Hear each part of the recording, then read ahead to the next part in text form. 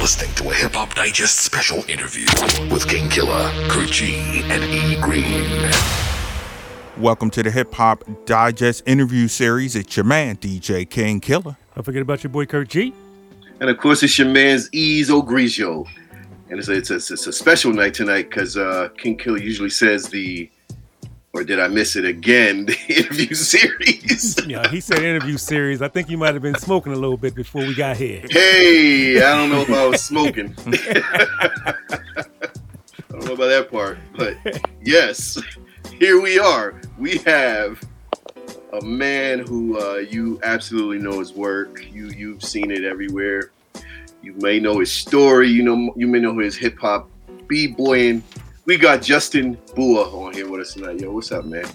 What's up, man? How you doing? Pleasure. Thank you for having me. Oh, it's always a pleasure to have on legends. No doubt. Yes, sir. Yes, sir. So, King Killer, you want to tell him what you always have to tell guests? All right. So before we start the show, the guest, we require a couple of things from the guest. The first thing was to tell us your personal favorite 3 MCs, not the historical list, just your personal. We don't care if you're your next door neighbors. If they're your favorite MCs, they're your favorites. Well, definitely Melly Mel, because to me, to this day, he's got one of the greatest, most unique voices, most powerful voices, most classic voices, and I just love his tone, his cadence. He's just such an originator, innovator. I love him so much. And then I would have to say DMC, not because I did a documentary on DMC or I painted DMC, because I've also painted Mel. But because when DMC was at his prime, you could hear him from the nosebleed seats. He was so powerful, so strong. And also lyrically, we forget that DMC wrote a lot of the lyrics for not just Run DMC, but for the Beastie Boys and just some classics. And he was so influenced by rock and roll. It comes through in his voice. He's very unique. And he's also like the bridge between the classic MCs, the Kumo D's, the early MCs, and the ones that were to come, like the Jay-Z's. And then I would have to say, and there's so many, obviously, Rakim. I mean, everybody's going to say that too. So it's like, you're choosing the obvious choice, but to me, Rakim is just, he's got the most hard voice, studio-wise. Not necessarily live, but studio-wise. So those would be my top 3. And they resonate with me deeply on a spiritual level. Oh, wow. Okay. Wow. We know we have a veteran in the house when you mention Melly Mel and DMC. Yeah, well, yeah, it's so hard to hear like Eminem or Drake. You ever have anyone say Drake? I hope not. No. Oh. Not on this show they won't. On this show they will not say that. Yeah, that's good. Especially if they listen to us. Yeah. That's good. All right. And the second question is, sir, what piece of music, it doesn't matter the format or whatever, that you bought with your own money? Yes, sir. With your own money. A lot of people get on here and say they stole their first piece of music. We won't let them get away with that anymore. You have to tell us the first piece you bought with your own money. I would, with my own money, I would have to say it's probably Rapper's Delight, as much as mainstream as that was. What was that, 79? Sylvia Robinson. I mean, that was before I knew that Kaz had all his lyrics stolen, but it was still the shit. Like, I even heard it the other day with my 5-year-old, and she was just going nuts for it. No matter, even though they're not real quality MCs from the hood, you know what I mean? They're just It just, the vibe of it was so good. It was so well produced. It has such a flavor to it. And so that was the one that I remember that I purchased first with my money. Okay. All right. All right. That I made from breakdancing on the street from, took the money out of the hat and got that record. All right. So let's just jump right into that, because one of the first pieces that I saw from you was the DJ one, right? And the three of us are, I'm considering myself a retired DJ, except for what I do here.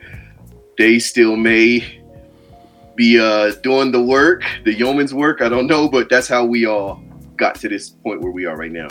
But for you, someone who does art and so much more, how in the world did you realize that you had a talent, or when did you realize you had a talent to do this? Well, I mean, I've been painting and drawing since I was little.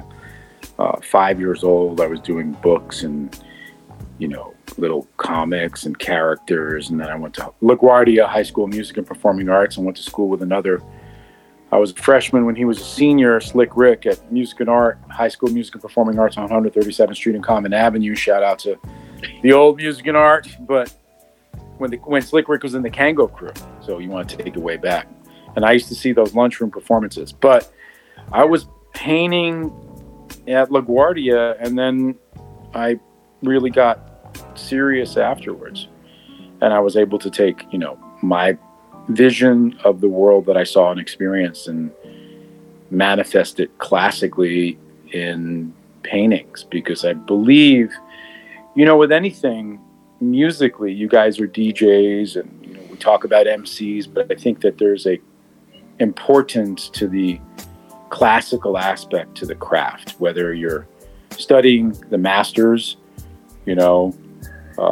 or reading and writing music. I think that's all really significant. And there was not a lot of, if any, of my contemporaries that I grew up with who had approached art from that perspective. You had like Doze, and you had a bunch of graffiti writers in my neighborhood like Futura, and I mean, just too many. Revolt and Dondi and Lee and Lady Pink and all of those people, but no one had really understood the value of classical education with the work, because there's a ceiling to anything, and there's not a ceiling if you have more tools.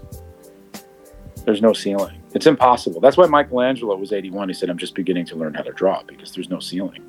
You keep learning because you realize how deep it is. It's like actually so deep. There's a chasm it's a chasm into infinity. Mm-hmm. Well, with that said, one of the impetus that we have you on this show, at least for me anyway, I thought the writing on the tower in Los Angeles, I said, because it had made the news, and I was like, that's the spirit of hip hop that is lost. Obviously, we don't hear about that in the context of hip hop nowadays, but I thought that was in the spirit of hip hop. The neighbors were outraged about it, and people who lived in that community were outraged about it, but I felt, or at least that hit me, and I'm curious to get your thoughts about that. I thought that was in the spirit of hip hop, in the tradition of, it's not the trains and whatnot, but they really were outlaws as far as doing their art. Well, the origins of graffiti are just the co-option of public space. I mean, you see, like, who owns public space? It's clearly owned by, and we got into this conversation before, but it seems like the people with the money, the people with the real money, the big pharmas, the big insurance, the tech world, those are the people that own public space now. So just because you're writing on something, you're trying to co-opt something that you feel is yours. And if it's a Banksy, then you're beautifying the aesthetics, right? You're adding value to it. So technically, it's a very nuanced thing, but the origins of it are really about public space, going all city, and really making it your own. You're basically changing the cultural geography and the story of the landscape. And what are the most boring places in the world? Those are the cookie cutter suburbs, right? The Tim Burton, Edward Scissorhand, homogenized architecture. Everything is cookie cutter. But in a city, things are not cookie cutter because a lot, has to do with the writing on the wall, so to speak, graffiti. Graffiti is a mechanism of not only making something original, but it also can be, a vast amount of communication. Cave paintings at Lascaux, France are nothing more than, communicating to future generations, communicating from past generations, talking to the gods. There's deep, significant meanings to these drawings. And I think that's kind of the real story of what real graffiti is, speaking to your reference, is like, it's really about manifesting something deeply spiritual into the universe.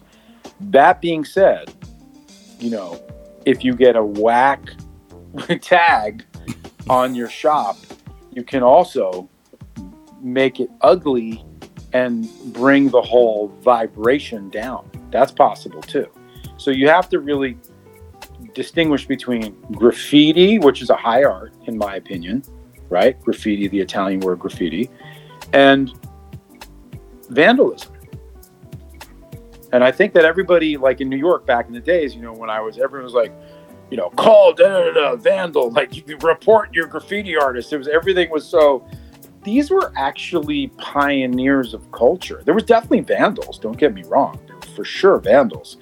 But there was a distinguishing aspect to graffiti writers. And now everybody's a street artist, So that's a whole different story. That's a whole different subject. Well, let me ask, because, we know you're a hip hop head who's very talented in the arts. How did all that blend in? Because I guess you were coming of age as hip hop was coming of age as well, just living where you lived right there in the midst of it. How did that hit you? How did you get attached to hip hop? The first time I ever saw anything was this kid. I don't even know if you ever heard of this guy, Floating John. He had like 100 floats, and like he was, backslide, moonwalk, side, just so many beautiful floats. And I was like, I don't know what that is, but I know I have to do that, right? And I grew up 2 blocks away from Rocksteady Park. So I was, I bore witness to Crazy Legs, Ken Swift, Buck 4, Kuriaki, Normski, Mr. Freeze, just all of these, Frosty Freeze, all of the greats. And I knew that I had to be a part of that. It was this something, is when you see something for the first time and it hits you, like you're getting hit in the head with a brick, and you're like, what the fuck is that? That's insane. And I got to be a part of that. That's kind of how I felt. That's what hip hop was. It's the same thing, when I saw, the first MC battle, or the first time I went to the Roxy, to see Herc spin and Flash and Red Alert go berserk. It was like it was intoxicating. Oh, I can imagine.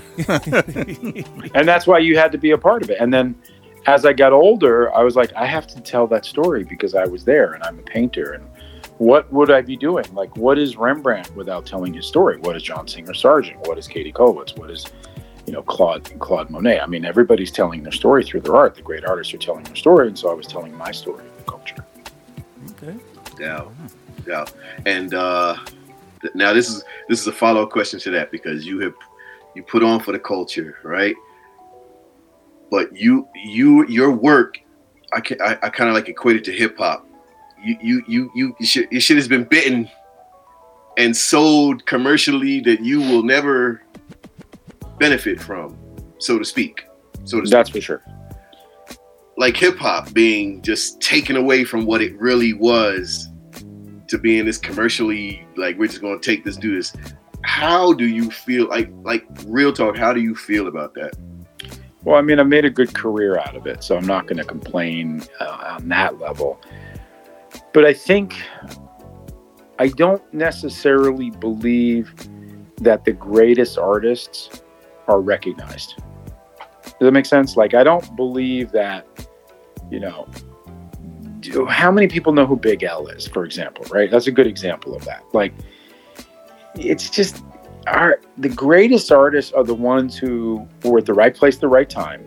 And I'm not complaining because my DJ has sold 14 million prints. I mean, it's a massively popular print, but the younger kids that are coming up that can't draw and paint as, academically or they don't draw or really understand the art of it, nor do they have a story to tell. They're essentially facsimiles, but it doesn't really matter because it's about what gallery you're at or who's buying your work or what celebrity has talked about you.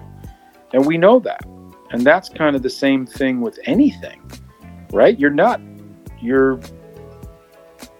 going to be copied. And Aristotle said that imitation is the purest form of flattery. So that's the good side. The bad side is that there's been a lot of things career-wise where people have just straight stolen my work. And, for example, I can't really control when I came out with my DJ, MC, B-Boy, graffiti writer, Elements of Hip Hop statue collection with Sideshow. It was the most knocked off collection they'd ever had. And they've had Batman and Star Wars figures and, everything. Like, the Sideshow's massive, but they haven't had something that was so knocked up. But what can you do about it? Because it's China. You can't do anything about it. You can't, it's a cat chasing a tail. You can't go after them. It's impossible. The international laws are different, and it's just an impossible fight to win. So you go after the ones that you can go after, and then you let everything else just sit. And hopefully you hope, and I don't know if this is true, but you hope that history will tell the truth. But I think the reality is, like anything, like war and the stories that we read in the history books, that history is written by the victory, no by the people that win. Yeah. And that's with everything. So will I be in an art history book even? I don't know. Do I deserve to be? For sure, of course.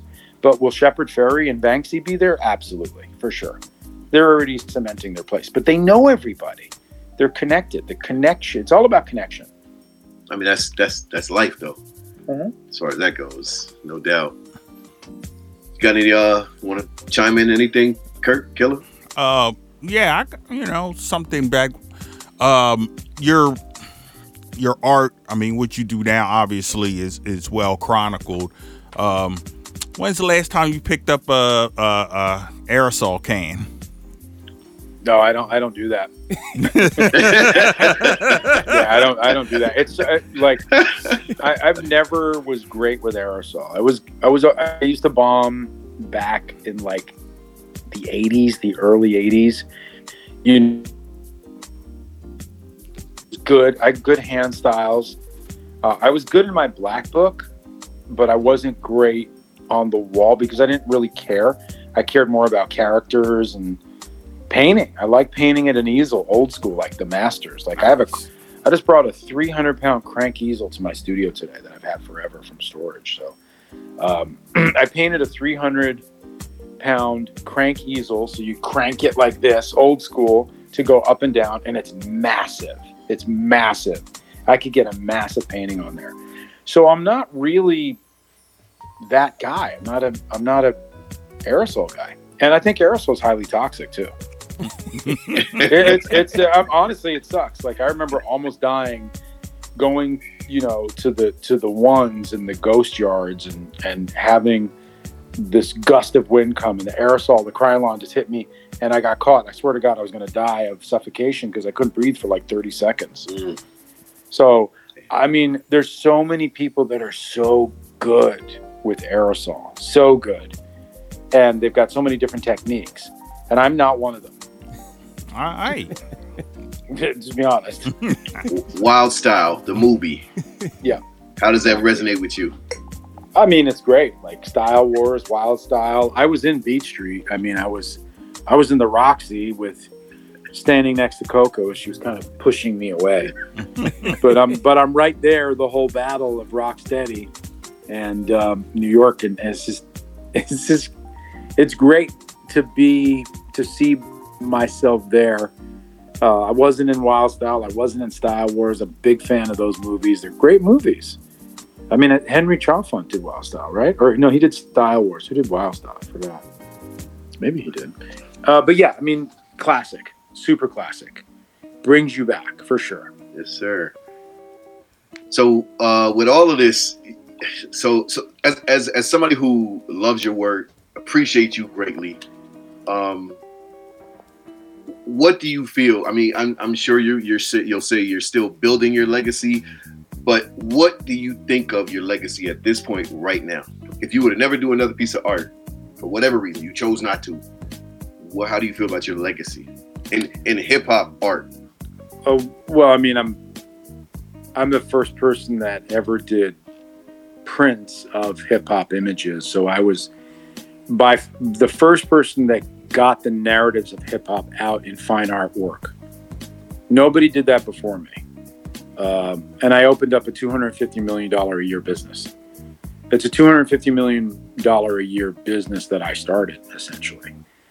And I'm not a part of that anymore because I've gone to another place. You know, I painted the DJs. I did my Legends of Hip Hop book. I had the first ever TV show where I hosted, you know, the Street Art Throwdown. I mean, I had the first, you know, one of the first hip hop cartoons on Comedy Central. Like, I mean, I did NBA Street and NFL Street. I designed the whole look and feel of that. I did Slum Village video.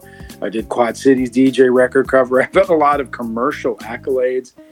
But my main thing is the posters. You know, the fact that I've sold millions of DJs, millions of MCs. And 1981, my breakdance, my tribute to the nascent moments of b-boying. The graffiti writer circumventing the actual culture by calling him the artist and not even a graffiti writer. I think that I've done a lot for the culture in terms of the fact that I paint the culture. I've always painted the culture. No one did that before me, and if people are doing it after me, I'm sure they are. I was definitely the first, and I was the best, and I still am. I'm just better, but I'm better. No, don't hurt yourself. You're reaching over there. Don't hurt yourself. No, I'm being honest. Listen, we have to have honest conversations. Yes, sir. I think we're of the age. Trust me. There's a lot of talented people, but in that genre, I mean, there's nobody. Nobody's fucking with him. That's what he's saying. That's what I'm talking about, though. Nobody. I mean, what do you expect? Like Rakim and DMC not to have bravado?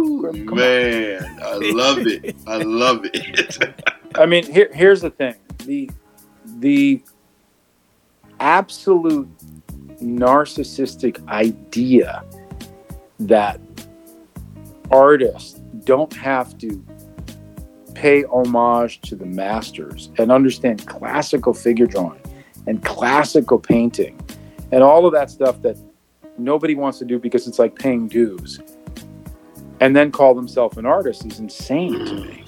They're just not doing it anymore. And that parallels hip hop. and then on top of that, then we get into like what's going on with AI, and it's crazy. Oh yeah. It's coming. It's just, that's critical right there. It's here. Yeah. It's daunting, but it's here. Yeah. It's been here. We just get to see it. It's ugly to the point of you won't be able to tell somebody, have a conversation with somebody without them imitating your voice. Just like, or you think you're communicating with somebody and you're not. Exactly. Although I do get a lot of robocalls where I'm like, this could be so much better. Like, it's just, I got so many today. I got like 8. I was like, this is so bad. I have not been fooled once. Oh my goodness! Wow. You know, it's coming though. You're right. It's dangerously close. It's getting scary. People that do AI and are essentially prompting on Midjourney or prompting on DALL-E or prompting on the 500 open AI machine learned sources are delusional to think that they're artists. They're insane.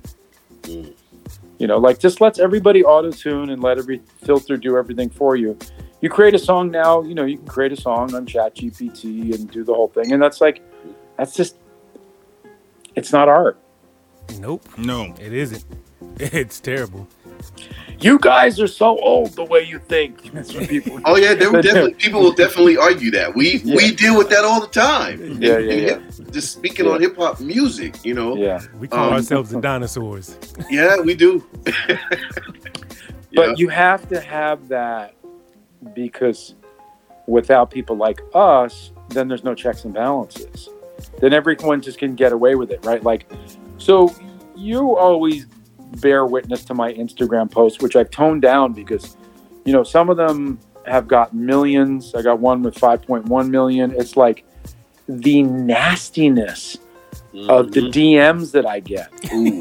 I had to stop because everyone was like, every post I do is catches fire. It's crazy. And I can't keep up with the like adolescent idea that people are getting their feelings hurt. Like, I'm sorry that you're getting your feelings hurt, but this is a lady hitting a piece of butter with a microphone sitting in the middle of a gallery is not art. And the fact that I said that is so outrageous to some people. I've gotten death threats. Wow. And I'm just like, this is like we've become so weak and sensitive to the point where I can't have by the way, this is my opinion. I'm not saying you have to share the opinion. Like, if you don't share my opinion, you're a piece of shit. I'm not saying that. I'm just saying this is my opinion, that this lady hitting a piece of butter with a microphone is not art. Or the guy scraping his face against the giant, pottery bowl of clay is absolutely ridiculous. And I am entitled to my opinion, as you are yours. And you could, by the way, say I think it's art because, and you could, do a ChatGPT diatribe of why you think that's art. And it's, you're an able, articulate dialectician and you feel like you're a Rhodes Scholar because you justified it. But the reality is you're sick because you can't handle the reality that you suck. Like you're a demented human being who your parents told you everything you did was great, even though it was mediocre. Your parents told you that you're just incredibly qualified and no one could tell you you're not an artist, and everybody's an artist. It's like, bro, not everybody is an artist. You have to pay dues. When you were coming up as a MC, you had to battle your way, or a b-boy, you had to battle your way, or as a fighter, you have to fight. Could you imagine anyone saying that they're a fighter and going in with fucking Floyd? That's insane. You just get knocked down. You go, well, I guess he wasn't. But you can't do that with art. No. Right. You can't do that with art. So you're able to get away with this completely childish manifestation of greatness because, I'm just so great. I'm an artist. It's like, no, you're not. I need to put what you just said on a loop. The hard truth. as motivation. But I love how he takes it from the encyclopedia, from words. You're like, what is he saying to the street to break it all the way down for you? Like, this is what I'm saying. You suck. Yeah, it's like, because here's the thing. We live in a very precious world where people are virtue signaling nonstop. It's a nonstop virtue signaling.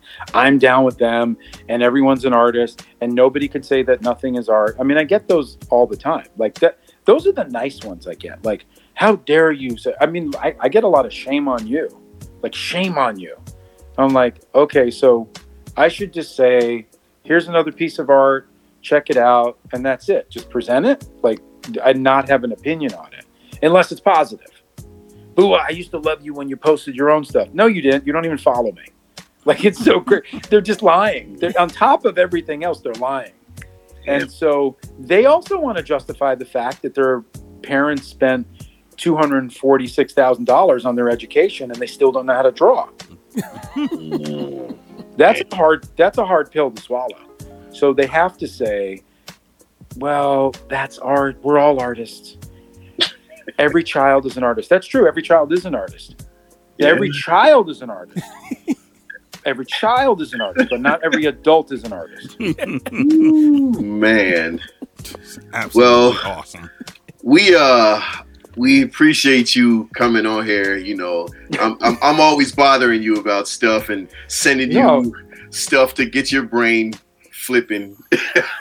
There's one that someone sent, that many people sent, where it's a new piece that's gone viral, where a guy gets into he's in a gallery and he's stretching, he's doing he's breathing, he's getting ready, he's just fully getting in the mode, and finally he lays down, and he lays down for 4 days. And that's the piece, that's art. Like, but it's gone viral, and I'm going to do something on it, and the fact that I'm going to say that that's not art is going to fucking drive people nuts. You're going to get it. Yeah, you know it. What was all the stretching for? I'm going to get down? Yep. Wow. Well, when you bring your exhibit to Vegas, and when I see you, unless my knee stops me, I'm a battle you with your up rock, because I see you always out there up rocking and whatnot. So yeah, not lately, but yes. Not lately, but I should get back into it because it's a great exercise. No doubt. So tell people where they can find you. They do know, but just for the sake of it, tell people where they can find you. Justin Bua, JustinBua. Instagram, justinbua.com. That's pretty much it. And just in the ether of your consciousness, when you're thinking, am I good? And I'm saying probably not. I basically live in their minds. I live in their head. I've got a couch, I'm painting, I'm working, and they're not. So they feel sick. Rent free. Damn it. Rent free. All right, man. Well, you take care of yourself, and I'll be hollering at you soon. Thank you, sir. All right, guys. Thank you, guys. I appreciate it.